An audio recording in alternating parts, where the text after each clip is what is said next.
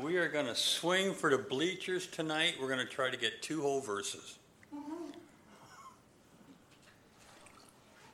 Simply because starting in November, you're going to have a plethora of pastors, and it kind of sort of could be maybe later another pastor and Josh, but you'll have plenty of teachers here, and my teaching may not be necessary, but it has been a tremendous blessing to be asked and to be able to provide for you teaching in the Word these many months that I've been allowed to. So we're going to be teaching in James, which we're always teaching in James. We're going to actually start in 1 Peter. So that's just past James. We're going to read 1 Peter 1, 3 through 9 as the introduction, but we'll be doing James 1, 7, and 8 tonight. So 1 Peter 1, verses 3 through 9.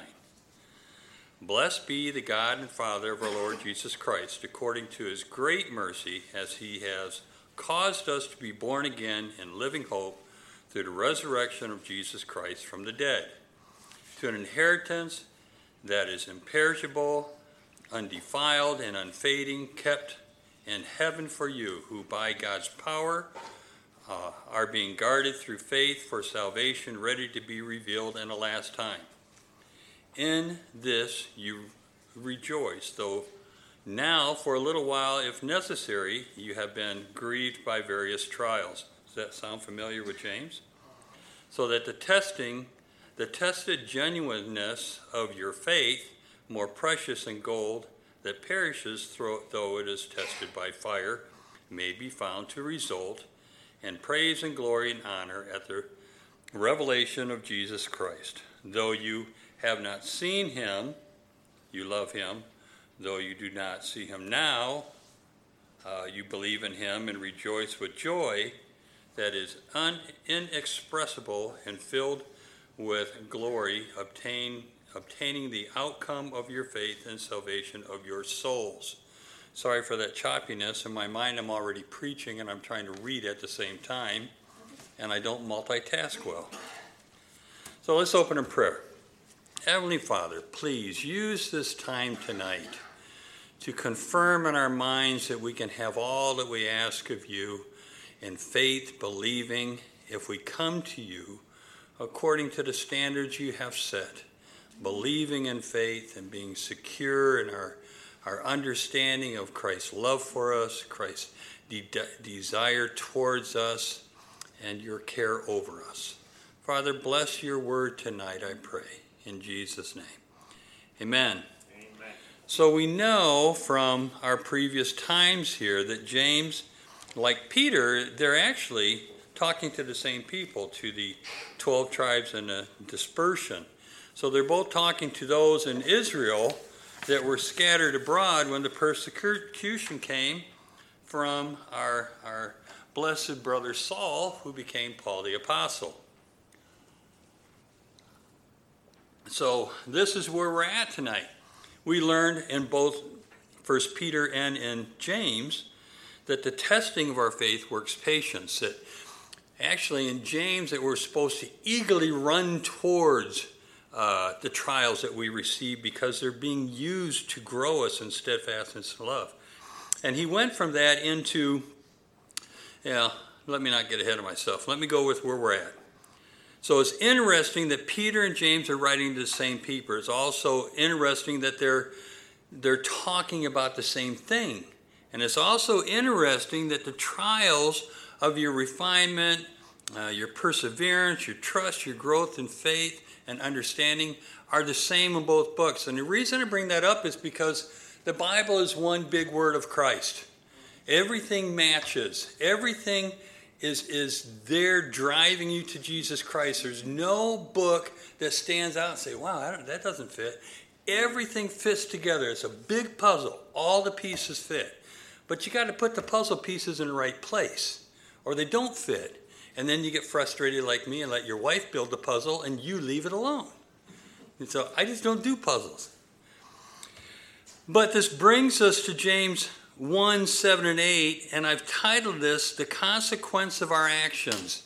So last month we learned that if we come to Christ in faith, if we come to God in faith believing that he will answer our prayers. But now James is going to tell us the consequences of that when we don't do what God has told us we need to do if we want answered prayer. And that brings us to verses 7 and 8. Let me go ahead and read those. Actually, I'm going to start at 5.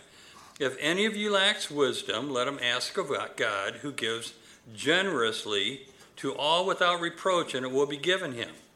But let him ask in faith without doubting. See, that's the intent that we have to come to God in our prayers. For the one who doubts is like the wave of the sea that is driven and tossed by the wind. And we get that picture of the waves just being knocked around. For that person must not suppose that he will receive anything from the Lord. He is a double-minded man, unstable in all his ways. We don't want to be a double-minded man, unstable in all our ways. We want to be secure in what we're asking, and we want to have faith that he's going to answer those prayers because we've come to him having our sins confessed, our heart right with God, and asking for those things that glorify God most in our lives, and for his glory. So verse 7, for that person must not suppose that he will receive anything from the Lord. This is an emphatic statement. This is a statement with no gray areas in it. There's no soft pedaling by James here because he's afraid of offending. He's telling you straight up. For is a conjunction here that says the reasonable expectation of verse 5 and 6 draws a logical conclusion in verse 7 and 8. So if you lack wisdom, ask God. If you ask God in faith, nothing wavering, he'll give you that full assurance, and he'll bless you abundantly. This is the promise wrapped in a command that should give us confidence to cast all the cares upon him. He tells us in 1 Peter 5:7, this is the Amplified Version, casting all your cares, all your anxieties, all your worries, all your other concerns, once and for all, on him who cares about you with deepest affection and watches over you very carefully. That's how we pray. That's why we pray. God's purposes and methods never change. What is being related to you here in James is exactly what is being related to you in 1 Peter. And he says, for that person must not. This is where the reasonable expectation starts to be explained. Must not is saying, don't think for a moment, don't even imagine, don't try to bring that. It's like a mother telling a kid that comes to him and begs for that cookie when she says you can't have that cookie till after dinner. Do not come to me with that. Don't ask that again. If you ask me that again, you're not getting it ever. I'm throwing the cookies away. They're going. I'm giving them to the birds. Right? That's an emphatic statement God is making here. Don't imagine for a minute if you come to God, and we'll get to how they're coming to God, but he's saying each individual person that desires to grow in wisdom, and that is struggling in life, the attitude, that this is talking about an attitude. And this attitude is, I want to grow, but I don't want to hurt. I want to learn, but I don't want to have to study and put time into the Word. I want to be Christ-like, but I don't want it to require me to put in any effort. Have we ever been like this? Do we know people like that? Are there people that we love, that we know are saved in Christ, that we see this attitude, but first of all, do we see it in ourselves? I don't know how many times I sit down at 4 o'clock in the morning and think, really, why am I up at 4 o'clock in the morning doing this? Lord, can't you just give me a vision and I'll write this down and we're all done? No, it doesn't work that way. I got to deal with it. I got to word by word, verse by verse, pray over it, think over it, study it day after day, month after month, and then get up here in 20, 30 minutes, have it all done. Psst, it's just gone. After all of that, and everyone says, Wow, well, at least he got done in 30 minutes. Yeah. But it took months to get to that point. But that's the point of growth. It doesn't happen overnight. You work at it. The Christian life, our discipleship, is a constant striving to understand and obey Christ in all that he says in his word. And everything gets back to the word. Our life in Christ is to be dynamic and decisive, not teetering, not shaken, and with every event in our life and every concern and matter that happens, every situation that happens, changing the way that we believe God wants us to react. Our reaction should always be the same no matter what the circumstances are. Christ was asleep in the front of the boat because his faith was so strong he was not concerned about the storm. He knew what God was doing. We get shaken around because of the things that happen in our life, and we don't have to be shaken. You have stage 4 cancer, let's get shaken. No, let's stay firm. It's gone. God answers. Those are answers. He says, let not that man suppose. That's to think, consider, to reason with a sense of assurance. What is he reasoning here? Can a man reasonably expect God to answer a prayer that you ask for wisdom if you yourself don't believe that he's going to answer the prayer? Why would God answer that? If you don't believe it, why would God do it? This is the logical reasoning. James just told us in verse 6 that we have to believe what we're asking is right and good and not be driven and tossed around and changing our mind, and God will answer it. So we have that assurance. The Word of God will never change. All his promises are yes and amen. We get that out of 2 Corinthians 1:20. For all the promises of God we find, they're yes in him. That is why it is through him that we utter our amen to the glory of God. All his answers are yes and amen.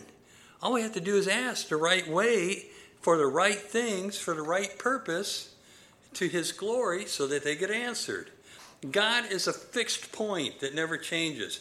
His written word gives us where that fixed point is at.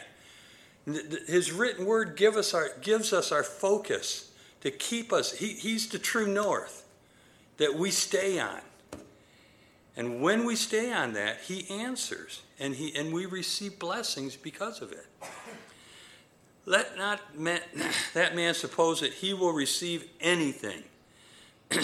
So think of it this way. I put my money in the bank, so it'll grow interest. The next day, I pull it out. And then the following day, I put my money back in the bank, and the next day, I pull it out. And then I get a statement from the bank, and it says I've drawn no interest. Well, of course I've drawn no interest. I keep taking it out. I can't make up my mind what I'm doing with it.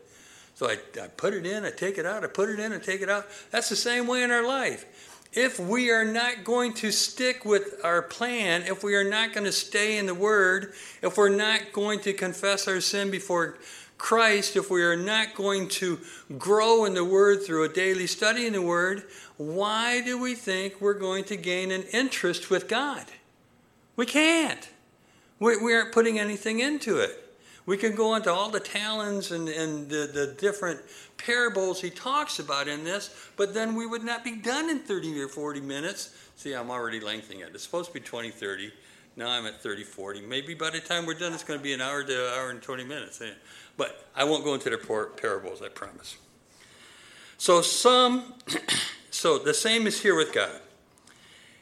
He told you that what you need to do to grow in Christ and how to gain wisdom and patience and steadfastness. He's told you how to do that. If you don't do it, well, then God's going to let you flail around like somebody drowning. You never jump in when they're flailing around in the water when they're drowning. You stand on the shore or you stand on the edge of the pool until they stop flailing. And then you jump in and you rescue them. Because if you go in with their flailing, you're going to drown too. Because it can't be controlled. But if you wait till they've sucked in enough water that they stop fighting, you can pull them out of the water and save them. And most of the time that works. But God will let us flail in our sin and in our misery and in our uncertainty until we stop flailing and we look to him and say, help me, Lord. Then we'll be helped. He said, so let not that person think that he will receive anything from the Lord. It's an interesting distinction here. Of course, we're thinking of anything from the Lord. But on the other hand, don't we sometimes put the Lord to the side? And we love the fact that we can gain the praise of man like we learned this morning. That we can have many things done in our life where we're achieving things in the world and we look like we have great renown. But James says here, that's the world. If you want to receive anything from the Lord, you do the Lord's way. If you want to receive things from the world, do it the world's way. And God will let you go down that path. We hear that in Romans 1. Read the second half of Romans 1. That's man achievement through following the desires of the world. And it's an ugly list. But if we want what God wants, then the success is measured on God's standard, not our own, and that means we have to do it God's way. If you want what God is offering, you have to do it God's way. And then you can anticipate the results, and that's called your steadfastness and assurance and faith. God's results come from godly principles and actions. World results come from worldly principles and actions, and we've seen that in our lives both ways.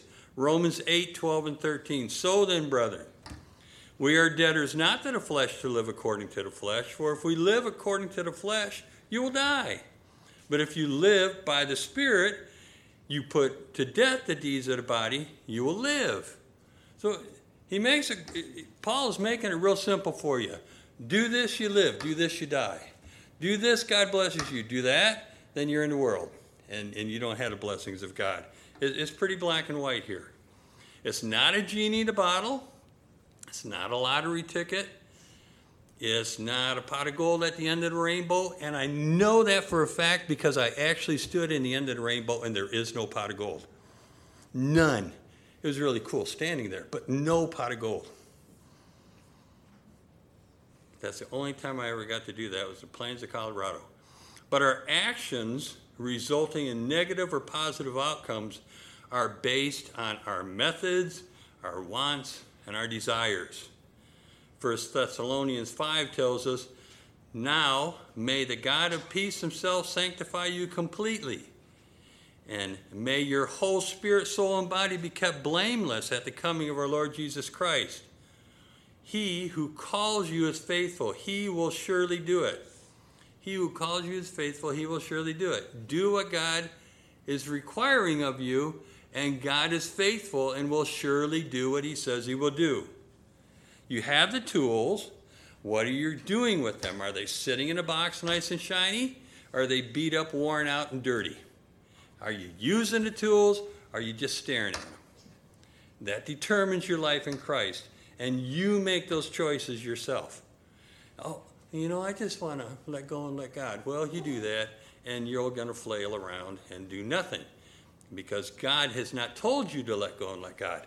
There are some things we let go and let God. If, in John's case, a cancer, you don't have any way of controlling that. That's a let go and let God. But you still pray without ceasing. You still pray in faith believing. But the outcomes are on God, not on you. But if you do it according to God's will, and it's God's purpose for you to continue longer, then he takes care of the situation. And you have victory. Verse 8. I love this verse, and you'll see why in a minute here, because I love it when we get down to a double-minded man. He is a double-minded man, unstable in all his way. Who's he talking about?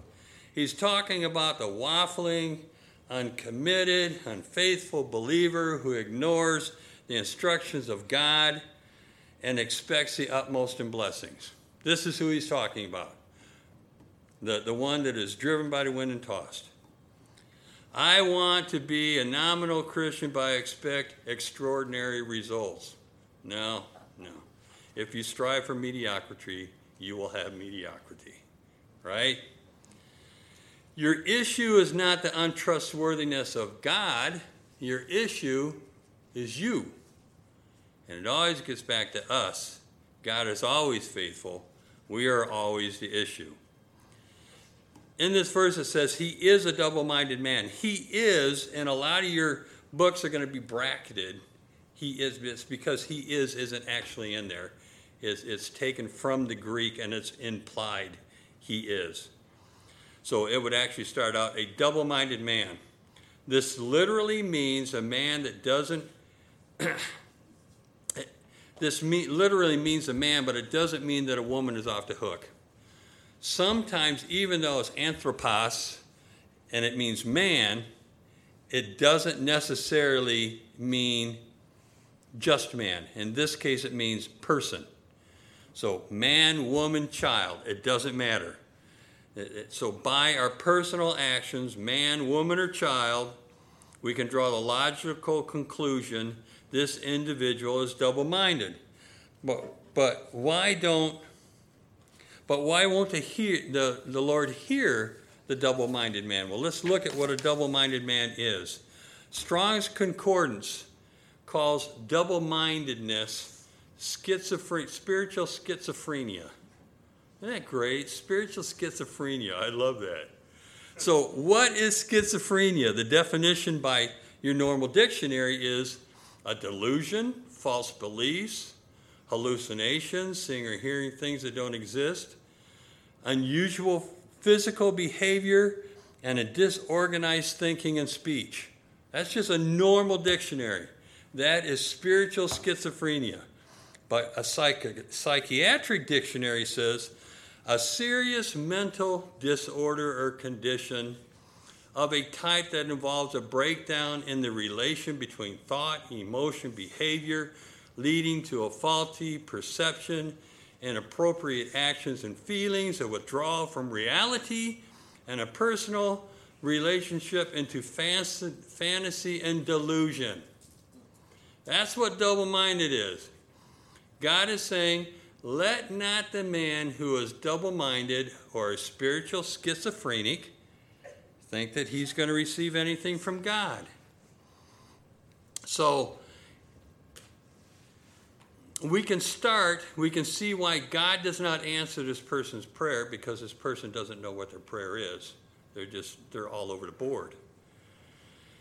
What is God's point here? We don't know what we want if we don't know what we want after all of our trials and all of our testing and all of our time being, the dross being burned away in our life. If we don't know what we want, God is going to allow us to continue to wallow in our misery until we come to that point where we look up to heaven and say, all right, Lord, I'm tired of this. Do something with me. Change me. Stop my spiritual schizophrenia. Give me a solid purpose. Give me a solid direction, and I will follow it. That's what we're looking for. He says that the double-minded man is unstable. He's restless. He's lacking commitment. No strength and foundation. So the whole structure is questionable. That's what we are. If we don't have a focus on what we're supposed to be doing or why we're supposed to be doing it, we're unstable in everything. So now we're to the point where it's okay to doubt and question ourselves. It's even healthy for us to doubt and question ourselves. So we can look at our unstableness and say, why are we unstable? 1 Corinthians 11 tells us, and I'm doing this in Randy's Revised Version, for if we would judge ourselves, that's if we would investigate, discriminate, weigh the pros and cons, we would not be judged. God would not have to do it for us. But when we are judged, but if you don't, and God has to judge you, we are chastened. We're disciplined, trained, and educated by the Lord, that you may not be condemned, pronounced guilty, and issued a penalty with the world. That's what we don't want. We don't want to be issued a penalty with the world. So it's okay to doubt ourselves and even to investigate ourselves where we're at and do something about it. But it's not okay to doubt the Lord or to question his motives. Our understanding of what God is doing with us is it's never that God is in doubt is always that we are in doubt. The issue is always us. God is not a spiritual schizophrenic. We are spiritual schizophrenics. And that comes from not spending time in the Word, I'm telling you. You spend time in the Word is to anchor your soul. If you don't spend time in the Word, you have no anchor and you're getting tossed around by the waves. Spend time in the Word, you'll change that. This is where the two separate. We investigate, discriminate, weigh our pros and cons and our motives and actions, but we never investigate, discriminate, weigh the pros and cons of God's motives and actions. That's a no-no. Don't do that.